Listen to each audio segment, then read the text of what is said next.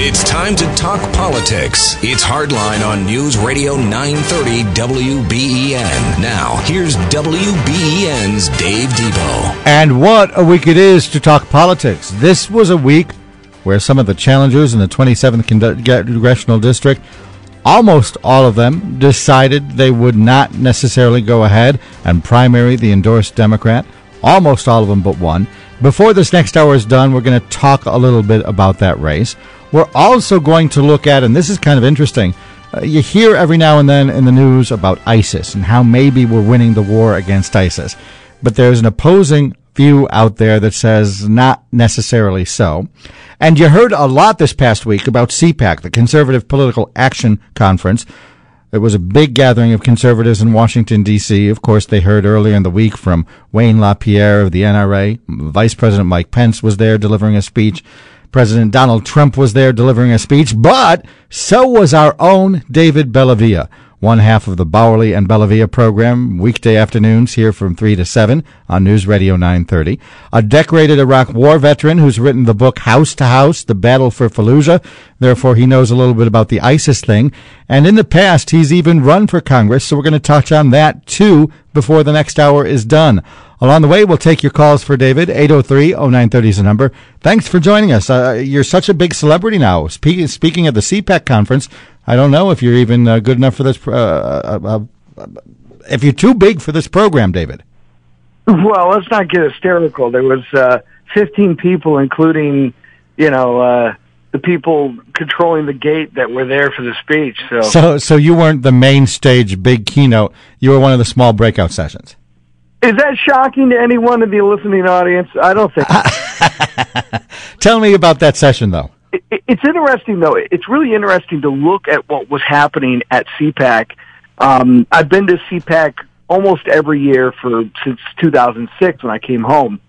And there has been a definite shift in the Conservative Union. For the last 4 or 5 years, it really got until Matt Schlappen took over that the Conservative Union, where they really kind of got back to sort of the traditional Reagan conservative. For years, a lot of those people, the Steve Bannons, the Breitbarts, those guys were on the fringe, and they weren't really allowed to play.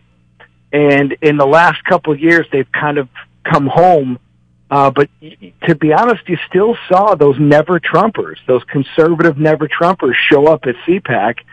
And it's a little refreshing. You don't really see a whole lot of that on the left, but on the right, there's definitely not everyone's pro-Trump. It's interesting you mentioned that because earlier in the week we were talking with Rick Klein. He's the political director for ABC News, and he was obviously covering CPAC, and we asked him what he noticed was the biggest trend this past year, and he kind of took the opposite tone. Let's take a listen here. The CPAC is a gathering of conservatives. They were very skeptical of Trump. They didn't think he was a true conservative when he ran. All of that has faded away. They are fully in for Trump, and there were a lot of Make America Great Again hats, and I'll tell you, every time someone said Hillary Clinton's name, you started to hear chants of lock her up. Now, I imagine part of it is where is this big, massive group of conservatives going to go? They're certainly not going to start advocating for, say, Bernie Sanders or Hillary Clinton, but he seemed to think that the anti-Trump forces were not necessarily, the never-Trump forces were not necessarily a force. You disagree? Yeah. No, it's interesting. They broke CPAC. CPAC is a 3-day conference, and they really broke the days into sort of the different persuasions of conservatives. This was one of the first times we've seen homosexual conservatives and gay Republicans have much more of a say than they have in previous CPACs. You saw a lot of the social issues kind of saved for Sunday. The folks that are a little bit, maybe don't get as much voice and credit on Saturday morning, and that was pretty much the way they broke it down. Everyone had something to go for. If you're one of those never Trumpers, there's an audience there for you. If you're part of what they call the alt-right or a different section of what you consider libertarianism to be, there's something for you. And again, it's really trying to meet. Trump has really changed the demographics for people on the right, and there's a lot more people shopping at this store than ever before. Different types of people. And maybe to their detriment, but I think the argument that's always been made about the Democrats is that they are big tent Democrats, whereas the Republicans do tend to be a little more exclusionary. Is this a move that you think is a good thing? Is it a practical thing? Is it going to help them in the long run, conservatives? Well, listen, I mean, you might, the Democrats could say whatever they want, but the proof is in the pudding. I mean, when you talk about the amount of leadership in the Democratic Party, show me where the minorities are. Show me where you have African Americans in the U.S. Senate representing the Democratic Party. Tell me where the future of minority women are in the Democratic Party. You might have a rising star.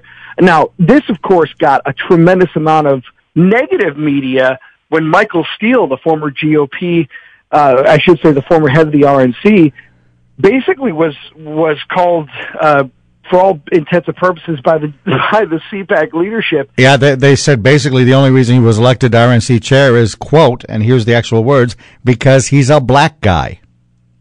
Well, usually that's not, something you really want to save for CPAC. During the actual conference, normally you'd want that at the after or before, but to do it there, I thought it put Matt Schlappen in a really bad spot. It obviously personally offended, as it should, Michael Steele, and it's ridiculous. Michael Steele has been a 30-year member of the GOP and has done incredible things for the party, but it certainly is true that when you have an African American president, you also want to be able to show that there's diversity in the Republican Party. But to say that that's the only reason why he became the chairman, I think, was pretty ignorant for someone to make that statement. Yeah, in fact, the guy that said those remarks, the head of CPAC's communications, Ian Walters, did try to put it in that context. He said, look, we had just come out of having the first African-American president elected on the Democratic side. Therefore, the Republicans needed to counterbalance that. Therefore, they turned to Steele. That was sort of the rationalization after the fact. But his initial remarks absolutely were, he was only elected because he's a black guy. Well, I mean, listen, that's a comment that, might be acceptable, in little small circles, whoever decides that. I just don't think that there's any room for that line of thinking. And I really don't think it certainly shouldn't be a public person.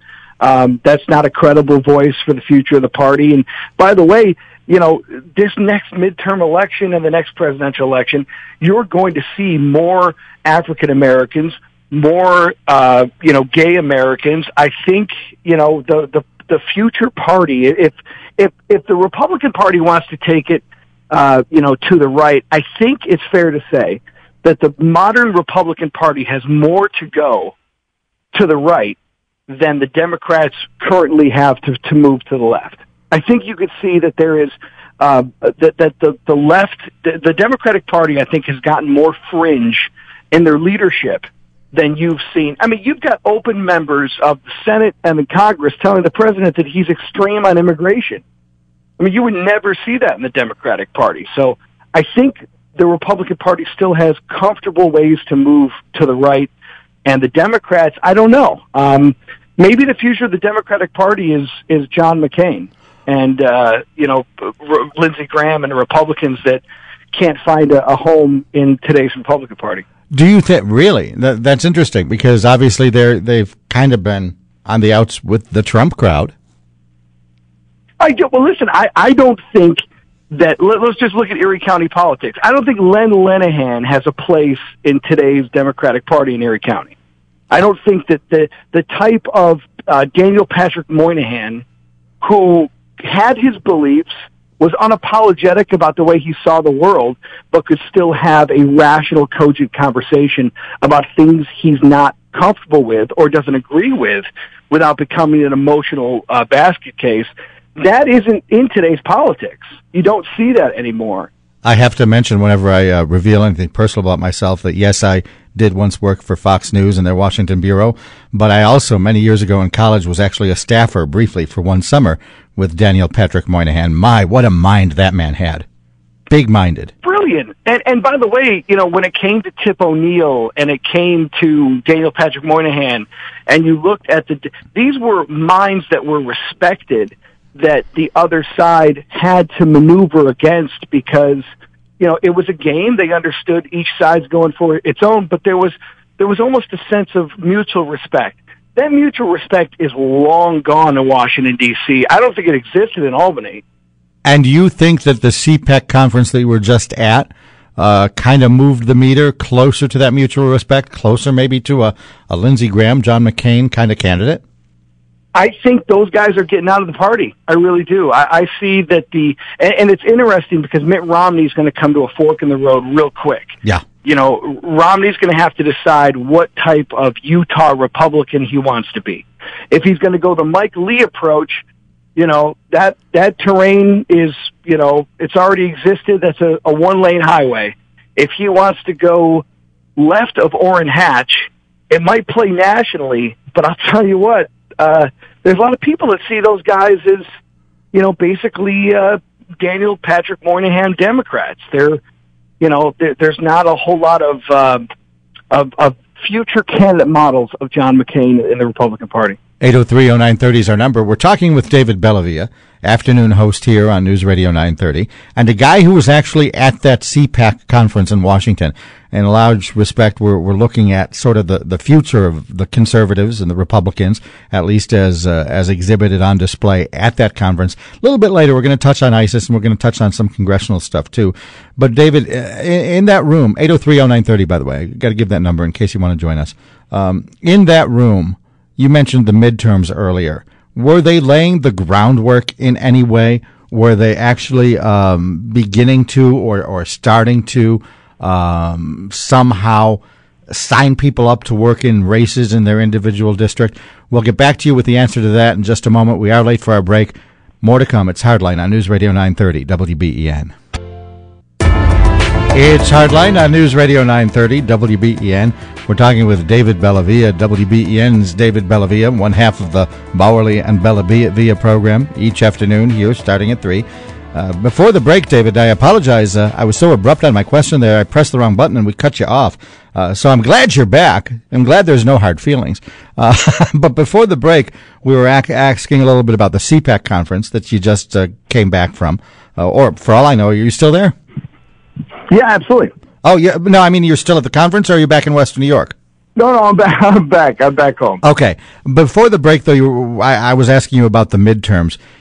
Is this conference just a big pep rally, everyone getting excited, exchanging ideas, going home happy, or is it the kind of place where you see people actually signing folks up, getting ready to create some more activism that will perhaps sustain the Republicans through the midterms?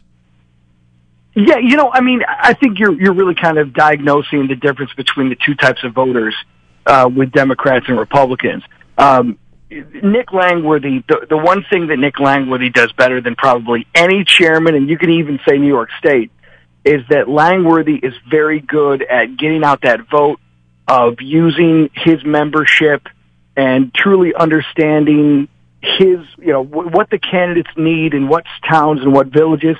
When you look at the Democratic Party, one of the things that's really interesting about Western New York's Democratic Party, Jeremy Zellner in Erie County is probably the most moderate chairman in his entire Western New York delegation when you think about it.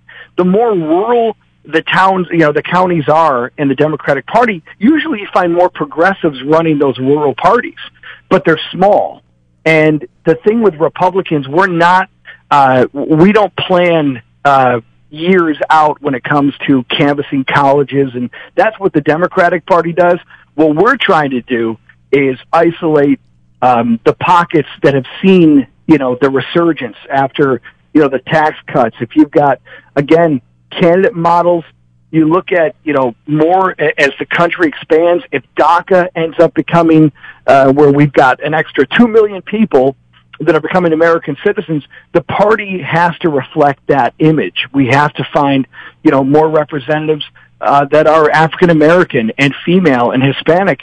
And we're finding that, these numbers and the economy, it always comes down to how you're doing personally Doesn't matter what wars. George H.W. Bush proved us that to be the case.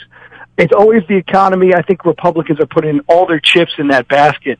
But the conservative union is not traditionally an aggressive wing of the Republican Party. It's its own separate group, and it exists pretty much to remind Republicans that we're here, that we vote, and we write checks too. And you mentioned this a little bit earlier, but I want to make sure I understand it.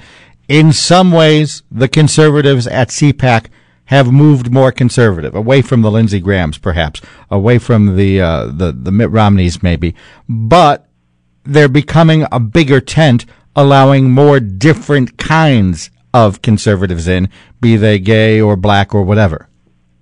Right. See, I think the leadership of the conservative union for probably at least the better part of the end of the Bush administration and the Obama years was really more, moderate than the membership of the conservative union. Right now, we have a evangelical, social conservative, economic conservative, everything across the board. Matt Schlapp checks all the boxes, and he's brought those types of people in.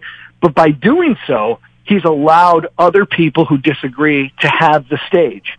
And that's something that we didn't see in the I think the Democrats have a hard... Well, to be fair to the Democrats, they have to find a candidate to get around, right? Yeah. So that whoever they pick as their candidate is going to really kind of dictate the way the party goes. But because they don't have that yet, the Republicans really are in a much better advantage because if, again, traditional first-term presidents in their first midterm, they lose on average of 32 congressional seats.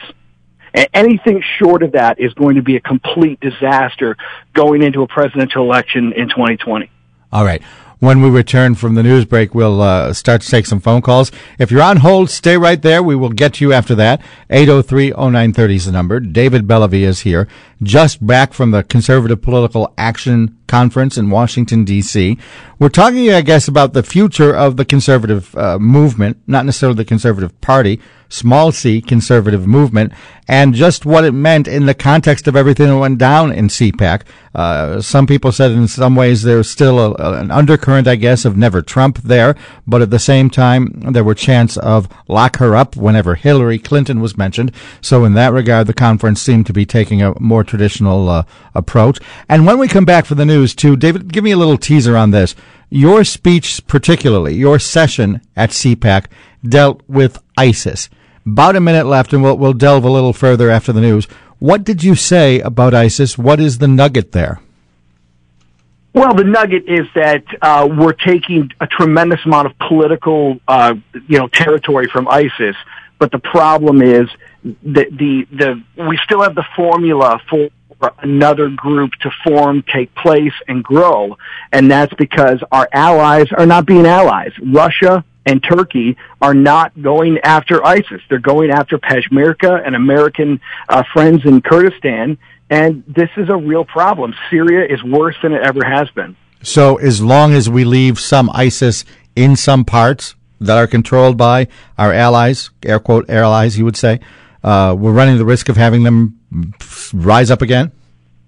I'm saying that we are, in order for us to truly eliminate ISIS, we are going to kill Turkish soldiers and Russian soldiers. And that is a major problem for our military, but more importantly, Turkey is a member of NATO. Yeah. What are they doing defending ISIS? It's unbelievable. They should be expelled from NATO. All right, we'll delve further into that after the news. It's News Radio 930, WBEN Buffalo. It's Hardline on News Radio 930, WBEN. This is Dave Debo. Hey, coming up at 12 noon, the radio version of Meet the Press. They, of course, are going to be talking about the Florida shootings and all of the debate that has sprung up around that. Also, this was the week where you probably saw the Democrats had to redact it because it wasn't all unclassified, but they released their response to the Devin Nunes memo about how the Trump-Russia investigation unfolded. They'll be talking more about that. We're talking right now with David Bellavia. Yes, he is the afternoon host here on News Radio 930, WBEN, part of Bowerly and Bellavia, but he's also someone who just came back from the CPAC conference in Washington, so we're talking a little bit about modern conservative movement. And David, you were there speaking also a little bit on ISIS. Before the break, you said something interesting, especially in light of your history. I don't think a lot of people who are new to the station think of you as anyone other than the afternoon host, but you were a Silver Star recipient. You are the author of House to House, The Battle for Fallujah. You know a little bit about fighting terrorists, and you were saying that we run the risk, if we really want to go after ISIS, we run the risk of hurting Turkey and hurting Russia because they're not doing their job there. Explain again if you can. Well, about 2 weeks ago, the United States did an airstrike, basically took out a modern Russian tank and killed an estimated 110 what we're calling mercenaries, what the Russian government are calling mercenaries. Well, that's nice to put that on paper, but Russia would have to admit to having troops on the ground, first of all, which they would never do. And second of all, it speaks volumes that when you have the people you're training, your American men and women on the ground, and they're being attacked, an assault on their forward operating base with Russian troops attached. Wow. It's not a proxy war at that point. That's a full-blown escalation. And the American military did their job. And that's one of the things where, Trump is going to get all the credit because he's the president. But the reality is this is a war being fought by people on the ground. You don't have James Clapper was approving individual drone strikes. You should never have any national intelligence making those calls. That should be someone, a bureau person on the ground saying, we've got a person, we can confirm it, and we're taking them out. And when you said this at CPAC, the room burst into applause, right? I understand. Go ahead. I'm sorry. The reaction at CPAC, when you said this during your breakout session, during your speech, it burst into applause? No. I'm not being facetious there. I'm guessing that crowd was probably really intrigued to hear you.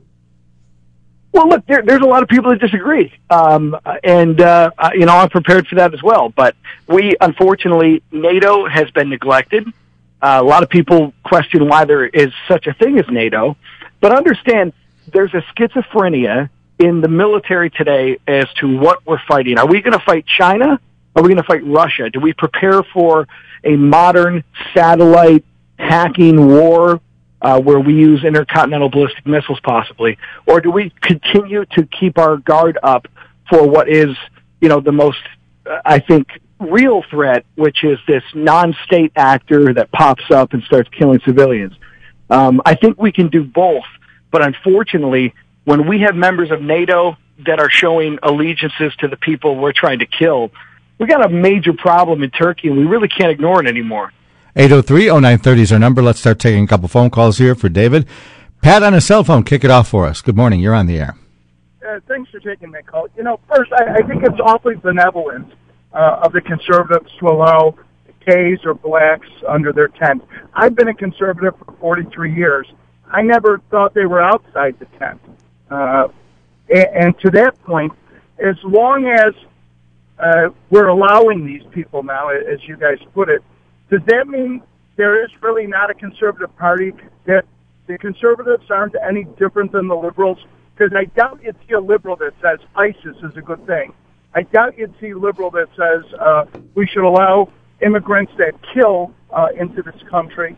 And one final point, when David points out that we kill these mercenaries and Russia wouldn't ever take responsibility for them being Russian troops, did we take responsibility for Blackwater? They were U.S. contractors. Did we take responsibility? And that's the problem. Until we start getting honest in our conversations, it doesn't matter that I'm a conservative and you're a liberal and somebody else is a Democrat. We're being fed the same nonsense without being told the truth. Just so I understand it, I want to try and get to a question for David to react to here, Pat. Are you saying that if the conservative movement used to be about social issues, that by loosening themselves up on some of the other issues like homosexuality, that they're losing their core beliefs? I want to try and understand what your premise there was. The premise is that the conservatives now aren't any different than liberals. That there are many different opinions of conservatives, as there are many different opinions of liberals. and not all of them support the liberal position or the conservative position or the Republican position. But when you have partisans out there working to divide and not telling necessarily the whole story, they're telling bits and pieces of the truth to illustrate that bits and pieces were that the Russians aren't any different than we were. We had Blackwater on the ground, for goodness sakes, killing innocent civilians. We didn't take credit for them. We didn't say, that's the United States military. No, we sort of distanced ourselves from them. So I'd like to hear David explain what distinction he draws. Man, I don't know what conservative party you're a part of, but either listen, any person, I don't care who they love, what they worship, you want to come and vote for a conservative or a Republican against Hillary Clinton, God bless you. I'm not changing the way I see the world. I'm not asking them to change the way they see the world. What I'm saying is, in a divisive world where everything is polarized, where we're having debates about a Second Amendment, and then 4 days later we find out that the kid himself called the police saying he was going to shoot up a school, and we have law enforcement that didn't even enter the building to take the bad guy out, I'd like to have as many people on our side as possible because I think it's the side that's of reason. But the thing with Blackwater, does Blackwater even exist anymore? I mean, talk about accountability. The reason why you have mercenaries on the battlefield, and many people think that's the future of combat, these non-state players that have contracts, is because, quite frankly, you can't retain American soldiers to do the job themselves. And if you would pay soldiers what they're worth and what they actually do, you would never have a gap there anyway. Blackwater has always operated under the same rules of engagement that American soldiers have. And I'll be honest with you, I got a lot of guys alive today because of the work that Blackwater did in Najaf, in Bakuba, in Fallujah, in Ramadi. I mean, you could say whatever you want to about contractors, but they're still getting shot with the same bullets that are coming our way. And they're Americans who do their job. I love contractors in overseas. And if a gay person wants to be a conservative, let's go to the Streisand concert. I'll buy. I'm what you are, who you love. I'm not changing my core beliefs and my principles, but what Pat was trying to raise, I think, and if I'm putting the wrong words in your mouth, Pat, jump on in here. What do you see then as conservative core beliefs? Because for a time, that included a certain stance on social issues that would not have allowed something like gay marriage. Do you see my point, David? Define the conservative movement right now in terms of where it was on social issues in the past, issues that would have made it perhaps in the past a smaller tent. Right, but listen, we're right on the social issues. We haven't punted because the Supreme Court made a decision. There's not a person in this listening audience that wasn't raised with the belief that marriage is what marriage is. Now, if the law of the land is going to say that a man can marry a man and gays can be married, are we going to punish gay people for a decision that we disagree with the Supreme Court? Where has there ever been a platform in the Republican Party or the conservative movement that was against anyone? We're for things. We're not against things. Franklin Graham or any other leaders are a part of stand present of the conservative movement? Have you turned them off? Hispanics are a part of this Trump movement. And Trump's going to get reelected with black support, with gay support, and with Hispanics, because at the end of the day, now that you have gay marriage, the law of the land, gay families are adopting. Guess what they want for their kids? The best education available. They don't want to spend a lot on taxes. So I don't care what we disagree with. I'm focusing on what we agree on, and that is, the defeat of theology. All right, and before we take our break here, then, define for me, David, what you think those core principles are that united the people at CPAC and indeed defines the conservative movement. You spoke of education. I'm guessing small government is in there. Give me the bullet points that sort of define the movement. The movement is now been hijacked by Donald Trump, and that is the unshackling of American greatness. Stop getting out. America has to get out of its own way. with the regulations, with the tying our hands behind the back. We will buy resources from another country that treats their people like garbage and literally has slave labor, but we won't harvest that same resource in our own land, which would, A, stop our men and women from going over to bleed for oil, and the second thing, of course, is be able to control our destiny, be able to do it responsibly in a way to save the environment.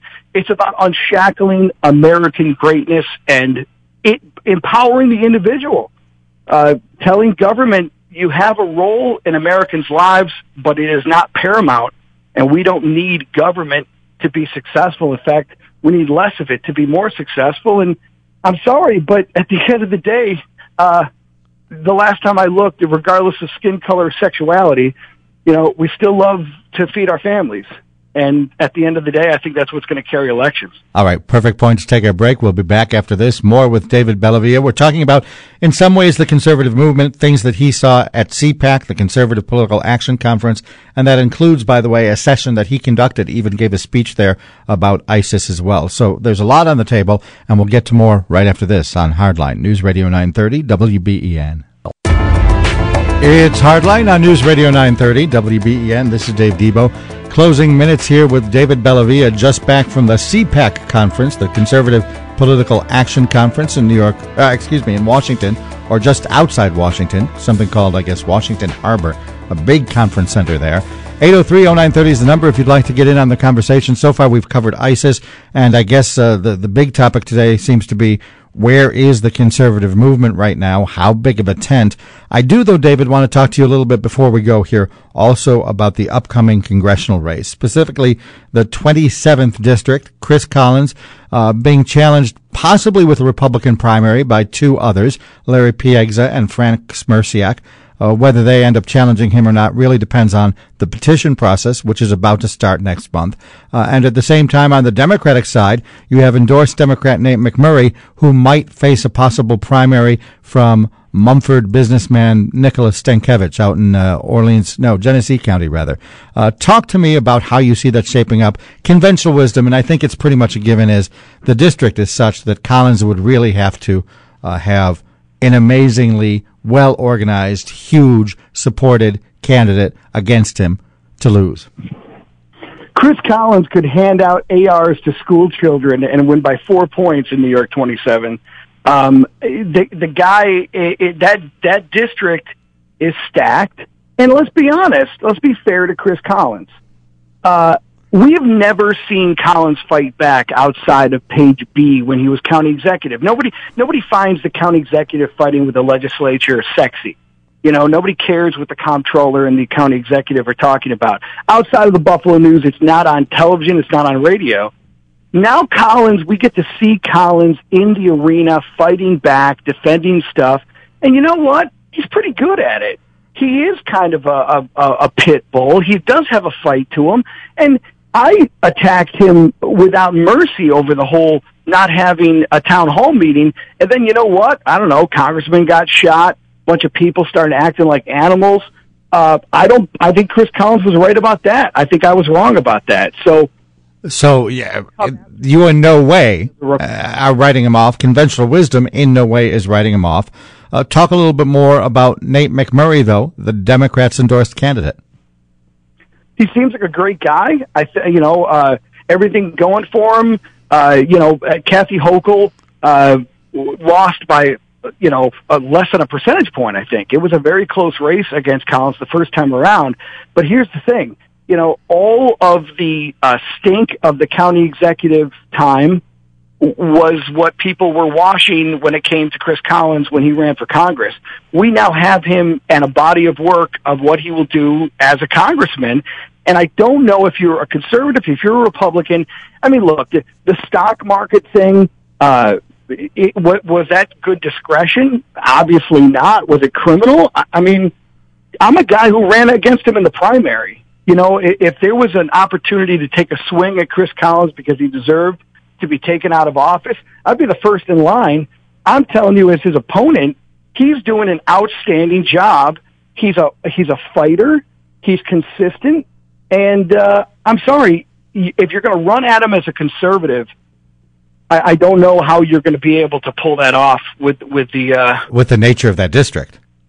Yeah, exactly. I mean, there's not anything that Chris Collins you can point to and say, "My God, Chris Collins, why did you do this to us?" And in fact, I see him getting his tail kicked in at CNN when no other Republican wants to do that, defending this president. And now with infrastructure, $1.5 trillion of infrastructure. What we want our horses out there. There's a lot of bridges and roads that need fixing in Western New York. November is 9 months away, and all of the activism and all of the excitement, as it is, about the gun issue could very easily fizzle between now and then. Do you see it being an issue by the time actual elections come around? I do, and I think it's going to work like every gun issue works. In Missouri, it's going to hurt Democrats. In New York, it's going to help Democrats. It's one of those things where if you're a blue state, you're against these guns. But again, there's really not a lot to debate. I mean, there's nothing.